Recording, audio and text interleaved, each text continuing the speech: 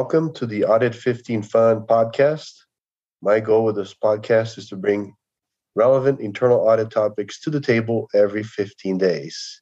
Today, we're going to be talking about agility and adaptability in the internal audit profession. To talk about that topic, I have Philip Wilhelm as my guest.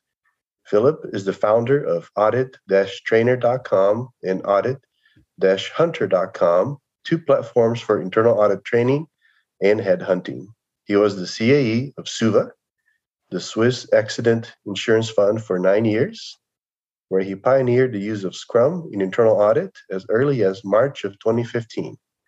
His internal audit experience of over 25 years covers internal audit positions in industry, wholesaling, and warehousing, and academia. He's a doctor of business administration from the University of St. Gallen in Switzerland. Welcome, Philip, to the podcast. It's a pleasure to have you on. Welcome, John. Thank you for having me. Absolutely. So we'll go straight to the questions here. You have several courses that you offer on your platforms, and one of them that caught my interest is the Approve Agile Auditor certification. So I just kind of want to, discuss that with you today. And one of the things that I wanted to discuss is how is that training or how is that program different than the agile methodology that is talked so much here in the U.S. at least in the internal audit profession. What's the difference between what you're offering with that certification to the kind of like what's being talked about in agile for internal audit professionals here in the U.S.? There are different ways to go agile with internal auditing, and I think there is no general way to do it, and that's a good thing because I think we need to be agile in the way we agilize our internal audit functions. If you talk about the course your previous podcast partner Shauna Flanders is giving and how she does it, I think, and there's other ways to do it. For instance, Deloitte is very strong in that, and they offer some methodology on how to do it. The biggest difference between how we do it here on the audittrainer.com platform and how others do it is that we have a different starting point. We don't think that there is the best way of becoming agile in internal audit, but we think that at first you need to think about why do you have to change? What need is there to make something different? And that includes to have a look at all the different change factors happening around us. So the macro changes which are there and the micro changes in the profession, the different needs and that are needed in the future. And then there's many specific factors that are relevant only for your organization, which are important for this decision, what you want to change and why you want to change. So that's the first point, which is different from how we do it compared to many others. The second point, and this is especially important, I think, is that to change your internal audit function to a more speedy way of being more close to the speed of risk is that you have to see that it's a cultural change that is happening and is needed. It's not just having an idea or a checklist or a canvas or whatever, and then go through the points and then you will be agile. No, it's not like that. It's something which is happening in the heads of people. So we need to do a cultural change management program. And that's an important part of the approved Agile Auditor certification program. So we help people at first to see what do we have to change individually. And nobody can answer that but the person in a specific company.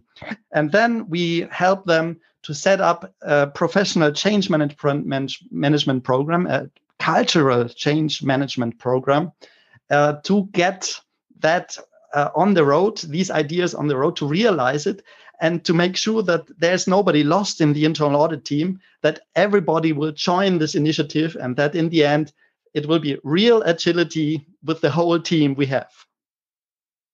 Absolutely. I think that's these are the biggest differences. The different agile methodologies, Lean, Kaizen, Kanban, Scrum, SAFe, etc. You name it. These frameworks, let's call it frameworks. That's the main content of the most other courses I see around in the internal audit world right now, and everybody can teach that. So what's the main differentiating factor is these two things, and there are two others, and I think we will talk about those later on. Agility is something which is happening in the head of people. So we also train the capacity to be agile, which is neuroplasticity of your brain cells. We talk about that, I think, later on. And the other thing is we can measure the ability of people to adapt to change. So we measure the adaptability quotient of people. And that's an important input for this cultural change management program, so that we can support those people who have more difficulty to change and help them to become agile, to adapt to the changes that will come. Yes, very good. And yes, you focus a lot on agility and adaptability. And like you mentioned, you have the adaptability quotient, the AQ. A lot of people talk about IQ, EQ, the technical skills, the know-how for internal audit, the soft skills for internal auditors. But then there's this third component, which is the AQ. Can you expand a little bit more on that, and maybe some examples of someone who has a high AQ? Sure, with pleasure. So we have to see agility is something which is having a short time frame. So it's something which happens quickly, rapidly. It's more about a tactic, how you react to change, which is immediate. And what is important is to not only focus on this short-term change, to also consider change in the long term. And this is what we all need to do. Big changes happen slowly, even if we have a lot of change right now. But the very big changes, like becoming more a data analyst, is something you can't do from today to tomorrow. But this is something happening over the long term, and this needs adaptability. And this is another component which is completely lost in other programs I see out there for internal audit departments becoming agile. The factor of adaptability, and how do we do this on audittrainer.com? So we partner with a company, a startup in London. And they have developed the adaptability quotient. It's a measure, a scientific measure, statistically validated, reliable, which is measuring your capacity to adapt. So it's like the IQ for intelligence, or the EQ for emotional intelligence. The AQ measures adaptability. And to do so, the AQ has a model, which is a scientific model, which is the base of this measure. It's the so-called ACE model. It measures adaptability in 3 categories. The first one is ability, the second one is character, and the third one is environment. So ability is something which is part of people. And you ask me what examples can you give for people who are agile or adaptable? So ability is composed of grit, which means the ability to pursue a goal a long term despite obstacles. So over long term despite obstacles. Then next to grit, we have mental flexibility. So your ability to hold different scenarios at the same time, to search for solutions, to have different opinions all at once, like we have it in communication in audit when we interview some auditees, etc. So this mental flexibility is the second factor. Third factor is mindset. So how do you see change for you personally? Is this something positive, or do you think that as an individual, do you think that change is problematic and you're rather fearful about it? So this mindset It's a fourth component. And then we have resilience as the fourth one. Mindset was the third. How quickly, how often, and to what degree do we bounce back or forward from adversity and from setbacks? So how resilient are we if something negative happens to us? And the final factor is to unlearn, your ability to unlearn. And that's very, it is also the tip what you can do to increase your adaptability, to let go of old skills and ideas and behaviors and actions, and to approach the new ones. Often we cling to things which have been successful in the past, and we are not able to let go of the old factors.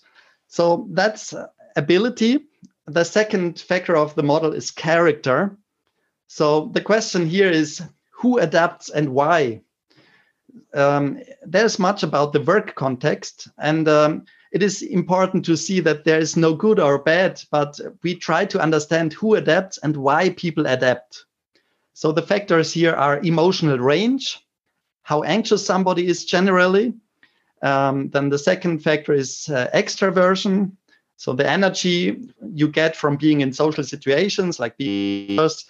The third factor is hope. So do we have personally a general positive outlook on the future, or a more optimistic view or not? And then motivation style. So this means that you're playing to win versus playing to protect. And thinking style. So if you look more in the detail or the big picture. So that's character. And the last component is environment. And there we ask, when does somebody adapt and to what degree? So we look at the situational factors, and they are vital for adapting. So the first one is company support. Do you perceive your company to care about the personal well-being of the employees? Second is emotional health. Do you have positive experiences or feelings at work, or rather sadness and anxiety? Then the team support. So do you have psychological safety at your work? In your team and individually, do you feel safe in your team, in your audit team? The fourth one is work environment. Does your workplace facilitate experimentation and adaptation or not? And the last one is work stress. So the feeling towards work demands and workload. So these were the three components of this model. The first one, ability. How and to what degree do I adapt? So this is learnable, and you can develop those skills. The second, character, it's more innate to people. Who adapts and why? These are more stable aspects of self. You can change them though, but not so quickly. And the third aspect is the environment. When does somebody adapt and to what extent? And how does the environment, the company, and the team influence this this process? And with this measurement, you can very well see the differences in your team. You can have this individually, but also then have a report over your team. If the whole audit team is having this measurement, then you will see differences, and you can anticipate resistance or fear. And mostly resistance comes out of fear, and you can work on that very early on and help people to see the benefit, to take the fears, which are not really justified, but come out of rumors and other negative factors. So you can work against all this resistance and make your change process more effective and successful. Yeah, I like what you said about looking for different solutions, not just like, at the very beginning you mentioned someone who's not just looking for A or B, maybe looking for option C. And I think that comes into play with one of the things that I think you cover as part of your course as well, which is VUCA, volatility, uncertainty, complexity, and ambiguity. So how does that come into play in the internal audit profession? And, from your training, how do you train internal auditors to respond to that uncertainty, to those gray areas that we have to so often navigate through? Mhm. In the beginning, I said that in the approved Agile Auditor, we start with finding really the goals of change. So why do we want to change? And there we are in the midst of the VUCA phenomenon. If you look around, often people say this and that effect is because of we live in a VUCA world. But that is not very helpful, because if you look at VUCA, which is a word which comes from the US military, after the fall of the Berlin Wall, they tried to discover some strategies for taking charge of change. Actually, they did that already in 1988, so just closely before the fall of the Berlin Wall, 1 year later. And it was Professors Warren Bennis and Bert Nannes from the US Army War College who came up with VUCA, with the term, to cover what was happening. All the black and white world, East Bloc, communism against the free world, this was falling apart. And we had a new situation which was exactly difficult to grasp with. And they came up that it's ambiguity, complexity, uncertainty, and volatility, which is happening at the same time. But we can't just say it is VUCA, but we have to look at those four components, which are different in the way they require us to act. So the best strategies we can develop for those four factors are different. So if we start with, if I may deepen that a little bit, if that's fine for you, John? Yeah, absolutely. Is it? Okay. So I will go a little bit more into depth. So the volatility, the V in VUCA, it's a situation which is relatively unstable. It is changing, but in an unstable way. So we have information, we understand the situation, but the change is frequent and unpredictable. So we don't know when it is happening. An example would be, for instance, the prices of commodities such as crude oil, where we know actually the market very well. We know the supply, the demand, and how they interact and how that works, but we don't know when the price will change exactly and when it will go up and down or down. So what is the recommended action for volatile situations? Agility is a great help in order to manage volatility. So what does it mean specifically? It means that we use resources to build reserves and to create sufficient potential for future flexibility. So in other words, we create slack, and this slack helps us in the future to have the resources we need to react quickly. In a real world example, Southwestern Airlines, they were the first to use hedging for oil price, for their flight fuel prices.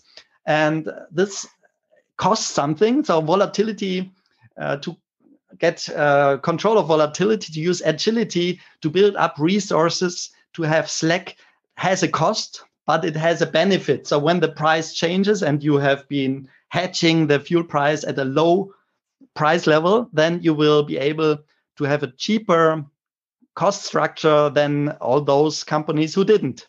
So this is volatility and agility as an answer. The second factor is uncertainty. So when something is uncertain, we have little information about the relevance of an event.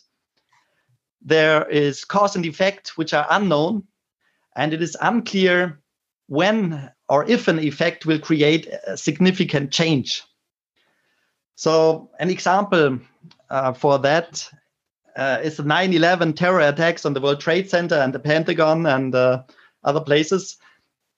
We suddenly had terrorism at our front door, and this was new in that way that suddenly there was an attack really in cities in the US and in other countries.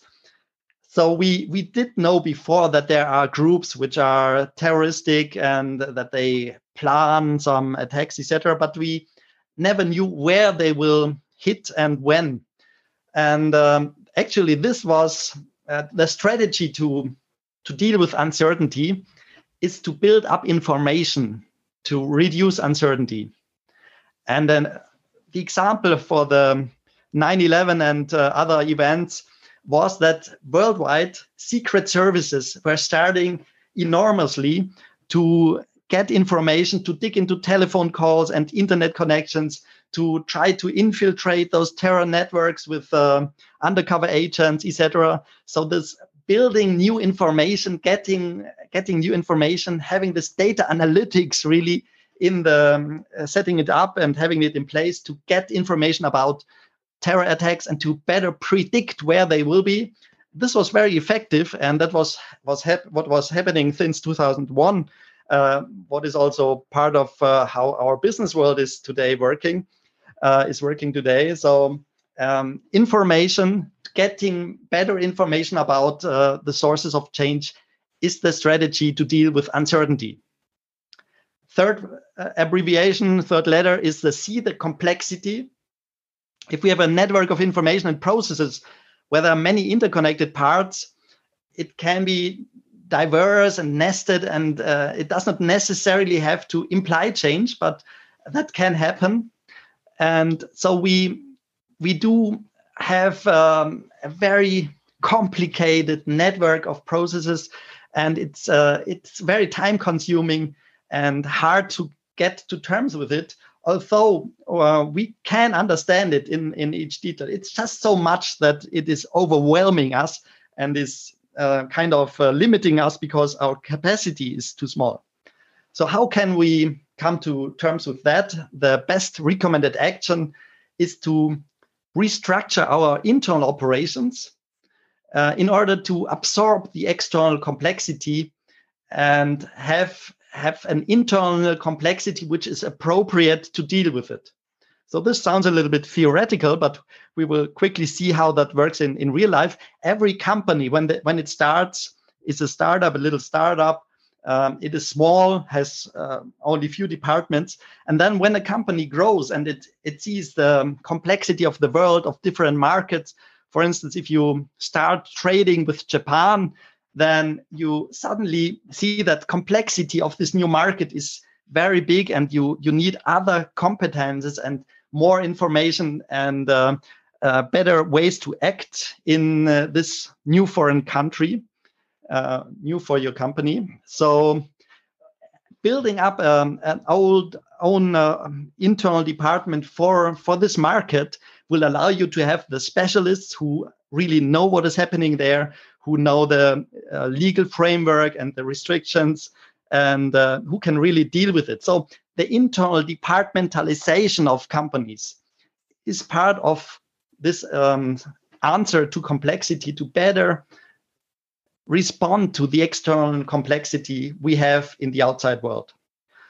In internal audit, this can mean that we differentiate between auditors and IT auditors, for instance, or also data analysts. Some companies, they have split their internal audit department, if it's a big company, into research and development as an own function inside the internal audit department.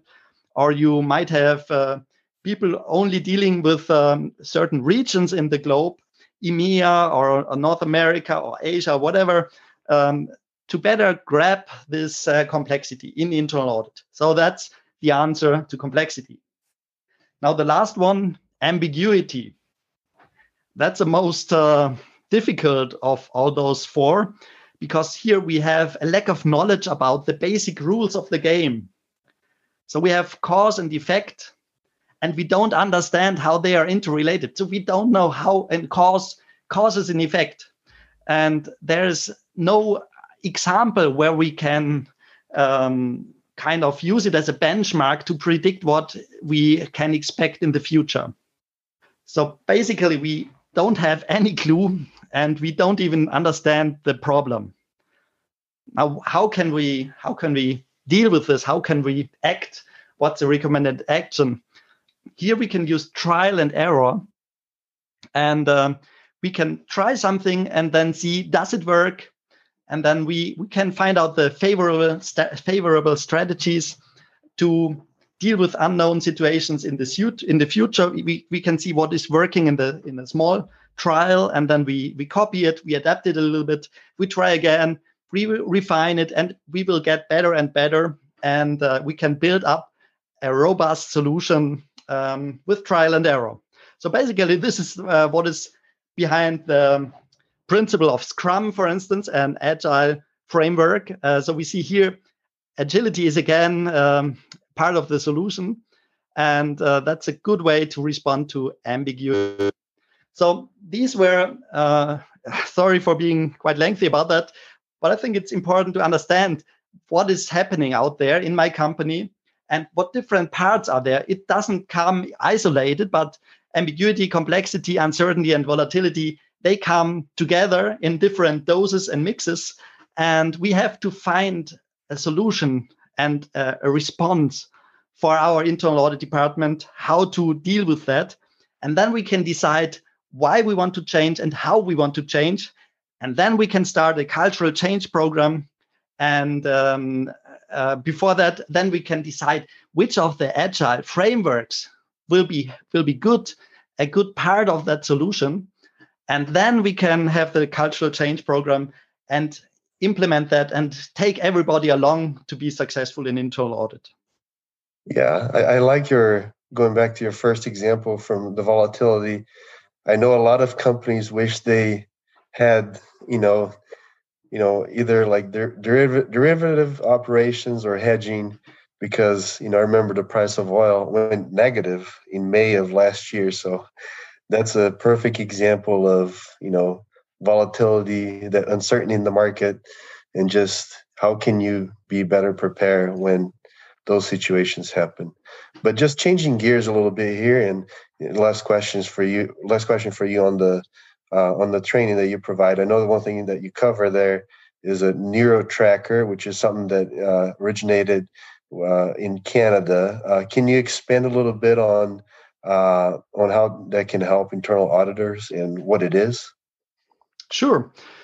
So basically, the NeuroTracker is a program that helps to improve your mental capacity for dealing with situations that require quick and fast responses.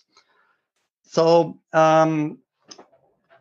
think about, for instance, a soccer player in a match of soccer. When you started and then you run with the ball, somebody passes the ball to you, and then you have to decide, what do I do? Will I continue just myself on the ball, or will I pass it on to another player? And then you have to see the whole situation of the other players, the opponent players, how they are moving, where are their opportunities to play the ball to really understand the change in action, the moving change which is happening there. So for this situation, you need agility.